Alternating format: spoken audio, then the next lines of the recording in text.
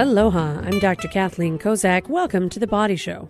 Each week we talk about health and fitness, but none of what we discuss replaces a visit to your own primary care provider. Have you ever felt palpitations in your chest? Maybe noticed that your heart had a little bit of a jazzy beat, or it skipped a few beats? Well, there's a variety of different heart rhythm problems that can occur, but one of the most common is something called atrial fibrillation. And today we are joined by Dr. David Singh from Queen's Heart Physician Practice.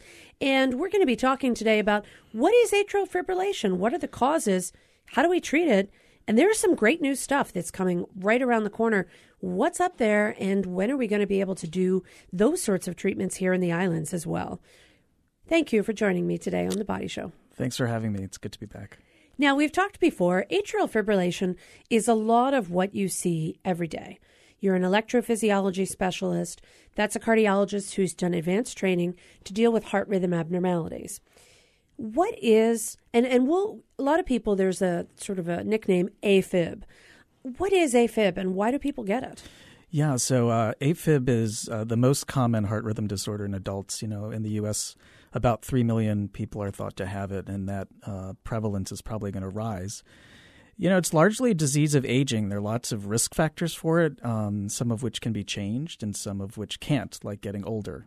So as we get older, the heart becomes a little stiffer, and it's important to know that AFib is primarily an electrical disorder, but it's also associated with changes in the structure of the heart, and in particular, the two top chambers called the atria.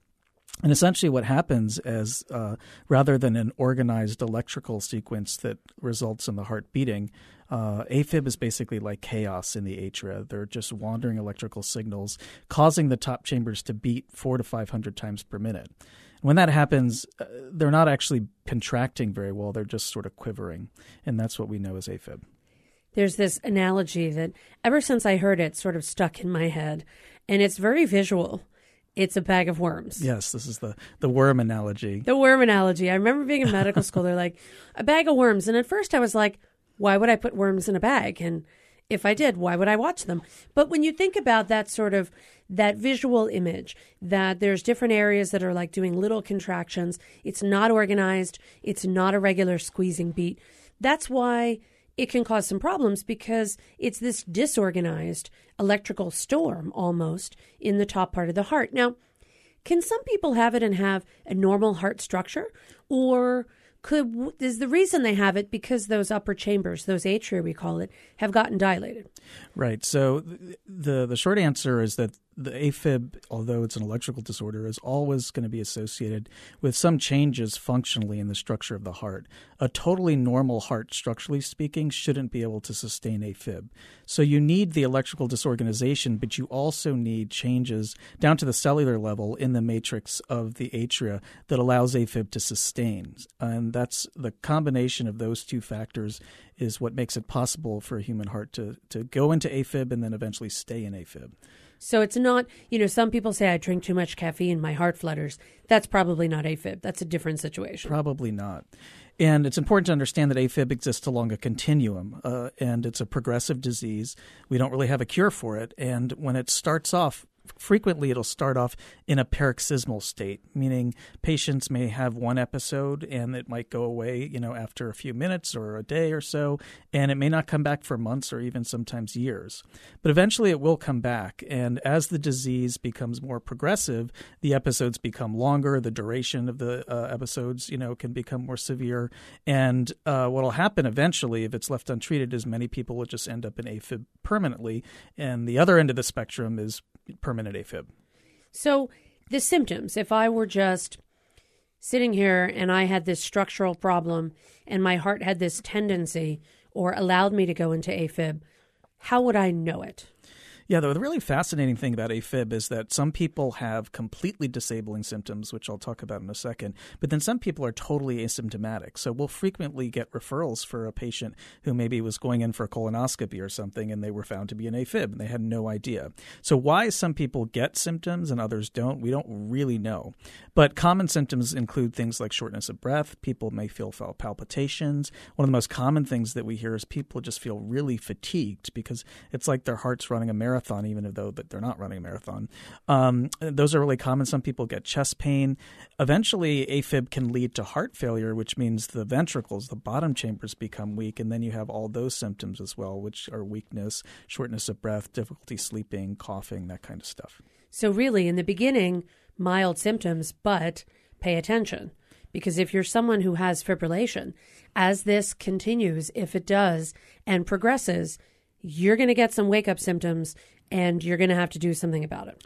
Yeah, we do believe that if AFib is left unchecked and totally untreated, it can lead to a lot of devastating consequences. And probably the most devastating is a stroke. And I know many of your listeners are probably aware of the fact, that AFib, because the atria are just quivering, blood isn't actually being flushed through the heart efficiently or effectively.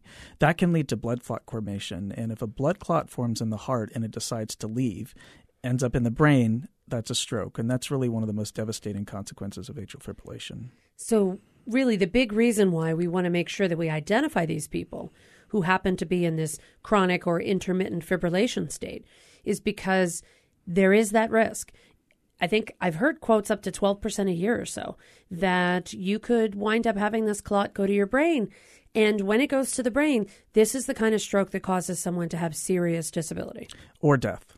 Or death, you're right. Or they don't make it. Yeah. So that's a reason to go get your heart checked out. That's one reason, yeah. It's a really good reason. Sorry. Yeah, I always tell people, people don't really die from AFib, but they will potentially die from a stroke. And so one of the cornerstones of our management is not only treating symptoms if patients have it, not only trying to get patients to remain in a normal rhythm or a sinus rhythm is the technical term, but we always want to focus on making sure we reduce their risk of stroke as much as possible. So let's talk about people who have maybe a one-time episode. They call it paroxysmal. So they have very minimal symptoms. Maybe they have one episode. It's caught when they're about to do their colonoscopy, or I had someone a couple of weeks ago was about to go do a hand surgery. They developed AFib that morning, and they were symptomatic enough so that it was determined. When you have this episode that is a one-time event, or so you think, what is the workup that is done? How do we know if that's just a one-time episode? Or maybe that person didn't realize it, but they've been in and out of that symptom or that type of rhythm for the last several months.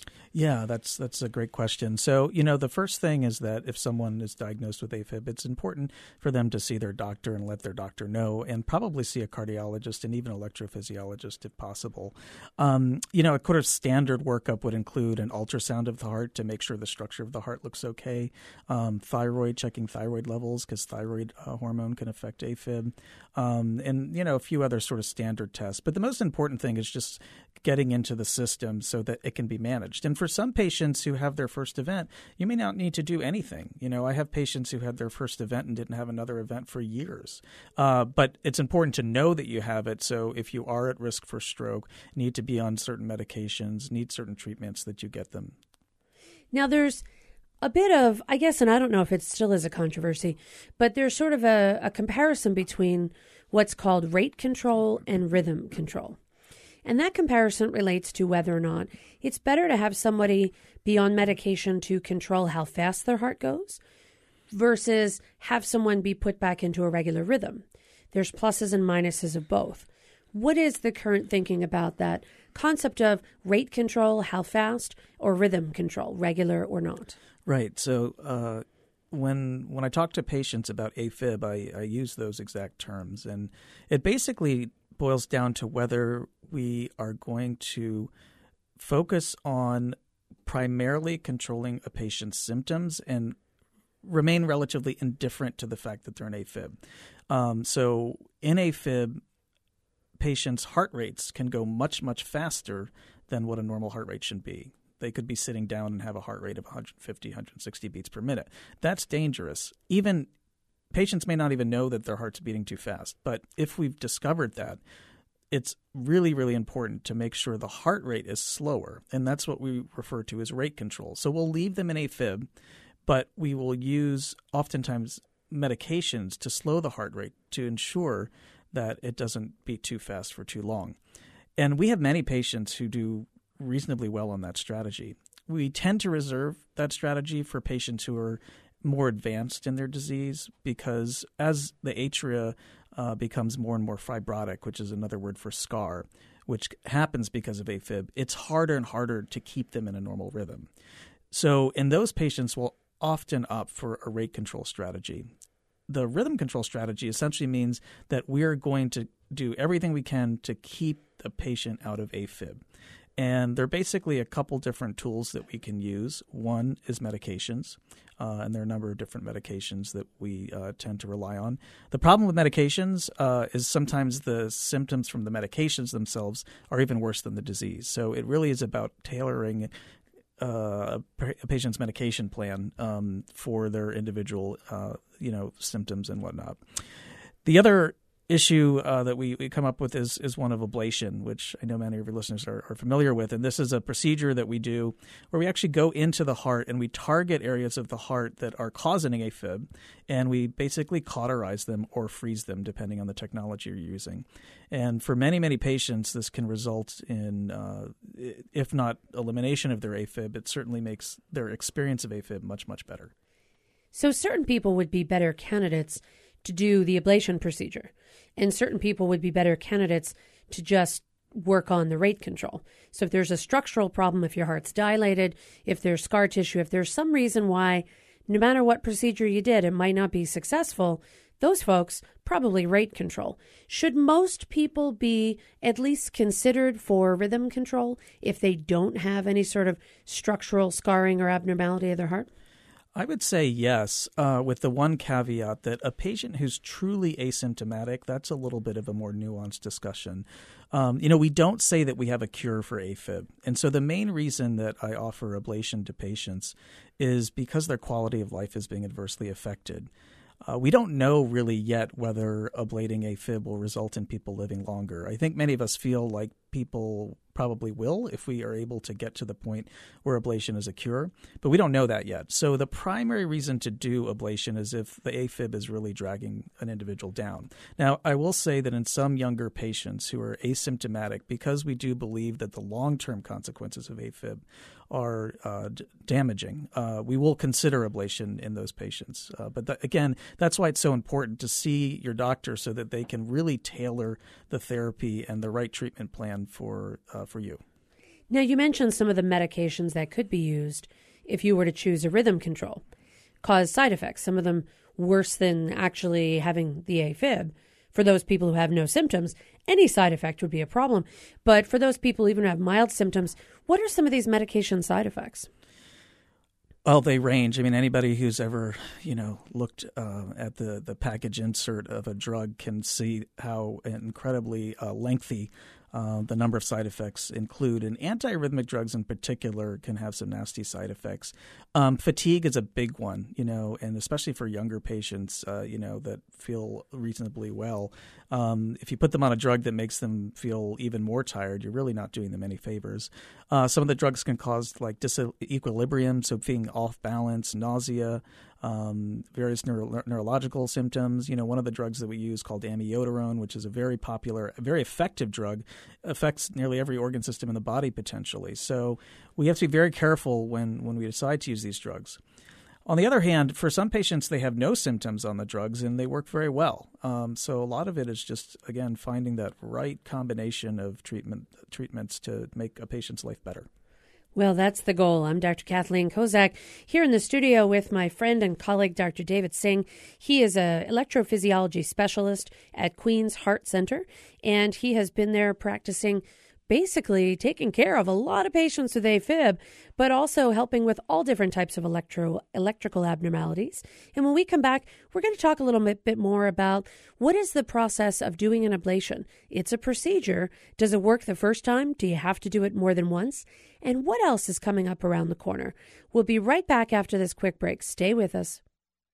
Support for The Body Show comes from the HPR Local Talk Show Fund, which helps Hawaii Public Radio sustain and grow its locally produced talk show programming. Mahalo to contributors Bush Consulting, Sacred Hearts Academy, and Urgent Care Hawaii. Welcome back to The Body Show. I'm Dr. Kathleen Kozak here in the studio with Dr. David Singh. He is one of the Queen's Heart physicians practicing electrophysiology, a particular type of cardiology that deals with heart rhythm problems. And today we're talking about a condition called atrial fibrillation. Now, before the break, we were talking a little bit about what are the symptoms, what are the potential risk factors, who gets it, and what are the main things that we're doing for treatment right now. Now, we just started talking about ablation. This is a somewhat surgical procedure. I guess it would be a surgical procedure, but it's closed. You don't have an open heart type of procedure with that. And the goal is to help to find and isolate areas of the heart that might be triggering this rhythm problem, and then to stop those areas from doing it. And if you can do that, then you may be able to pretty much change the potential sequelae or the progression of this condition, which is more than just about a heartbeat, but atrial fibrillation can lead to other side effects. Now, describe for me what the procedure actually entails. A lot of people have a thought about what maybe an angiogram or a cardiac catheterization might be like. This is very similar. It's very non-invasive. Yeah, the whole idea behind sort of interventional cardiology in general, which would include interventional specialties like electrophysiology, is that we can get to the heart without having to cut people open. So it's transformed our ability to treat patients without having to have them recover from open heart surgery, which can be a lengthy process. In this case, I use the veins and sometimes arteries in the body, which are basically long tubes that lead directly to the heart.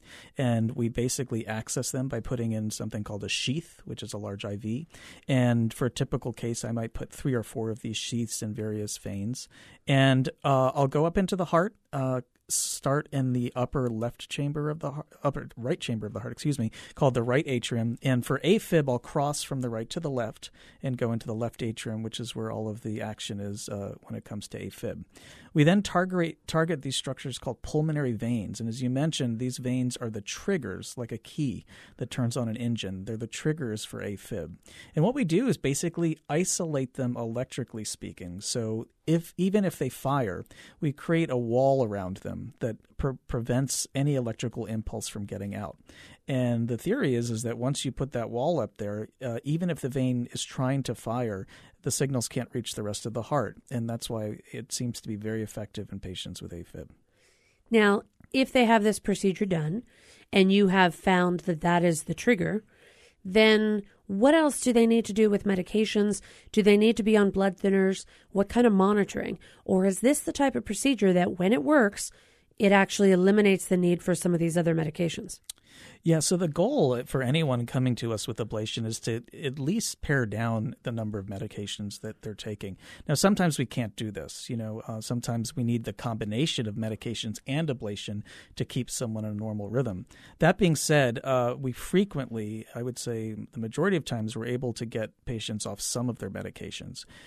The decision to take someone off a blood thinner is very controversial, and this is an area of active research in our field right now because we don't really know. We do know that patients, even after they're ablated, they may feel 1,000 times better. They may be totally convinced that they have no AFib, but from studies that look at patients who've had ablations, we know that even when they think they're not having AFib, they may still be having AFib.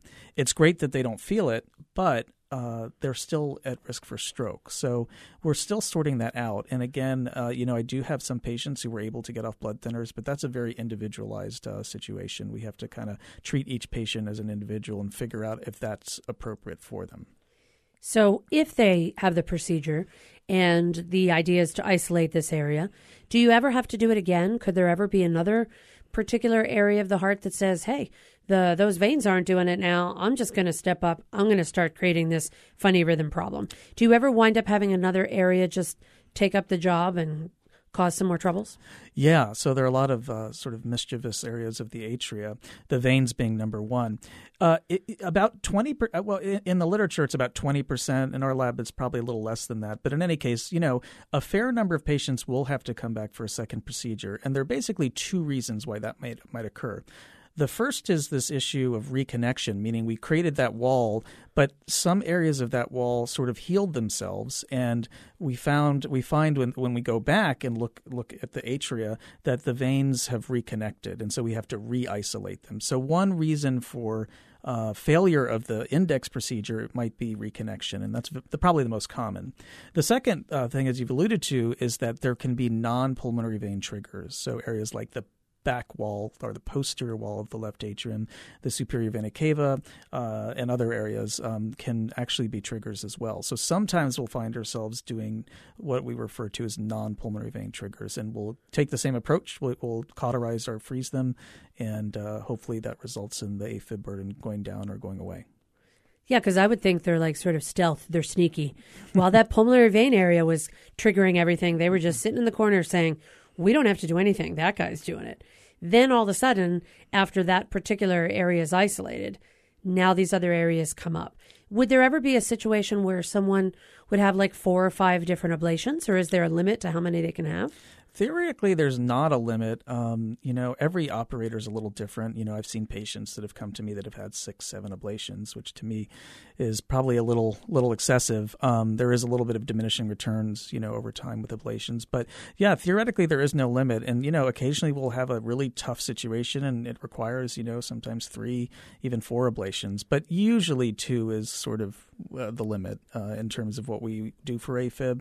And most people actually do quite well with 1, and then there's a small subset that do really well with 2. So what else? So we know that ablation is something that can be done. So if you choose a rhythm control versus rate control approach, and if you're a great candidate for it, and a lot of people, sounds like if they get this condition and they're relatively healthy, they are great candidates for this.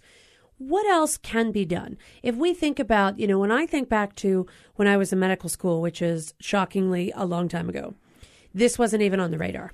Maze procedures were just coming out. They were talking about it. That was a different type of procedure, and it was somewhat successful. But, fast forward 20 years, dare I say, and now we're looking at ablation procedures. What do you see coming down the pike? What's going to blow me away in the next 5 or 10 years, or maybe even longer than that? So, I'm a ablationist, and I love, doing them. I think it's an amazing procedure, and for the right patient, it's perfect. But I'll tell you, the most exciting stuff in AFib right now actually comes from non-invasive findings, in particular, the role of diet, exercise, and obesity. So there's some very interesting data out of Australia where they've shown that even if you lose 10% of your body weight, that's almost as effective as putting someone on an antiarrhythmic medication in terms of the benefit. So we're taking a very different approach to AFib in our center now, which is that we don't see patients for procedures. We want to look at disease management, and that means doing everything that we can to reduce the likelihood of their AFib affecting them negatively. So that would include weight management. If people come in with a large BMI, we will frequently refer them to weight management. Another culprit that we're learning more and more about is sleep apnea, and we know that sleep apnea is a very common reason why people get AFib. And importantly, if you treat the sleep apnea, the AFib burden could get less. So instead of just ablating everyone, or even if we do ablate someone, we'll make sure that we take a multifactorial approach. There are things like yoga that have been shown to reduce the prevalence of AFib, or not the prevalence, but the symptoms related to AFib and AFib burden. There are lots of different things that we can do, controlling blood pressure, controlling your diabetes. All those things are going to feed AFib. So in order to really be effective in terms of our treatments, we have to take this multifactorial approach. Finally, I should say that just last week there was a study that came out in Heart that showed that there may be an association with eating chocolate and decreasing your risk of AFib. So finally, something we can eat that tastes good that may reduce your risk of AFib. Of course, these are large registry studies. This one was done it was a Danish study. And again, it's just an association, so we can't infer cause. But it did seem that people that ate chocolate between 1 and 6 times a week seemed to have a lower risk of AFib. Okay, I'm going to go start lowering my AFib risk now. But does it have to be dark chocolate? Can it be milk chocolate? Does it have to be Danish chocolate? I mean, can I just go get a Hershey's bar and now have an excuse? Yeah. So those are the details we don't know. Interestingly, the theory is that dark chocolate should be better, but apparently everyone in this cohort, most people seem to be eating milk chocolate. So with the jury's still out on that one, and I'm sure there'll be more evidence, hopefully in favor of as time goes on. But it's certainly an interesting finding. Well, and I would think that it would probably not necessarily be for the diabetics. Go reduce your diabetes, but eat chocolate while you're doing it. That's a whole new treatment for diabetes that I would sign up for. I'm sure a lot of people would if they had diabetes as well. So we're getting to this multifaceted approach to try and address this concept of AFib, not just as an electrical issue, but as a representative symptom that could indicate other issues going on with the body.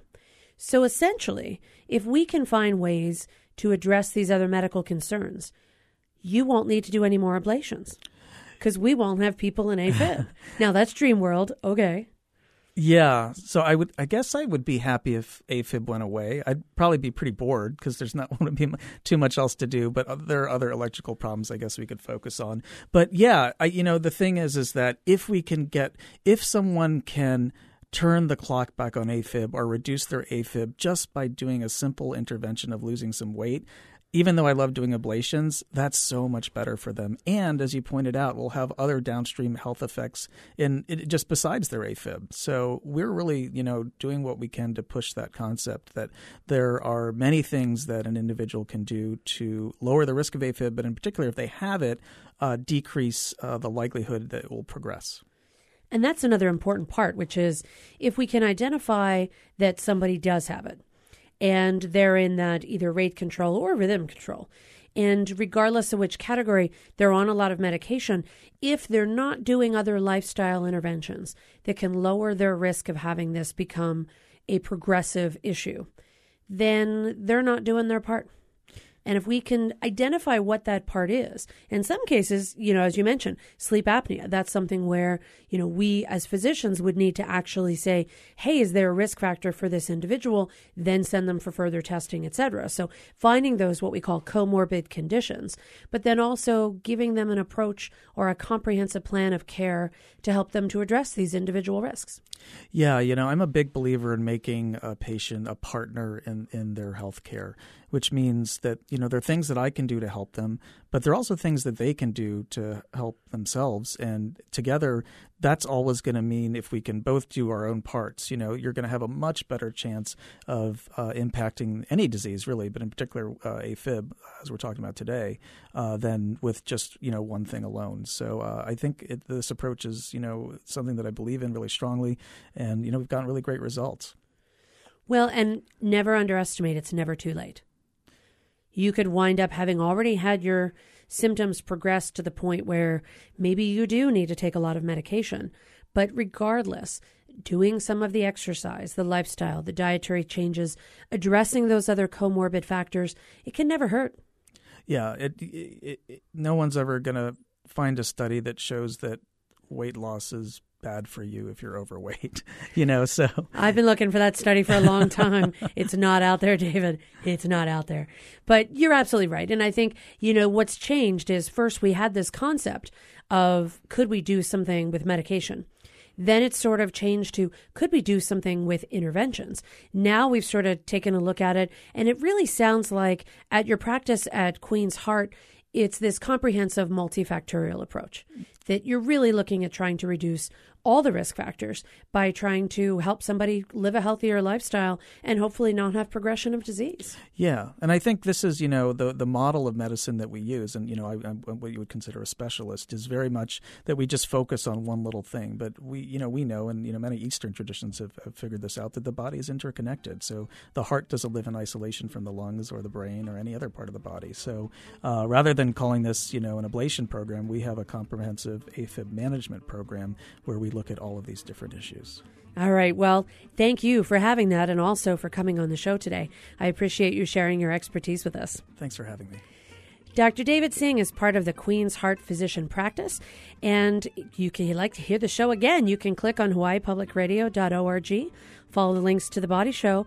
Our engineer, David Chong, our executive producer, Beth Ann Kozlovich. We'll see you next week right here on The Body Show.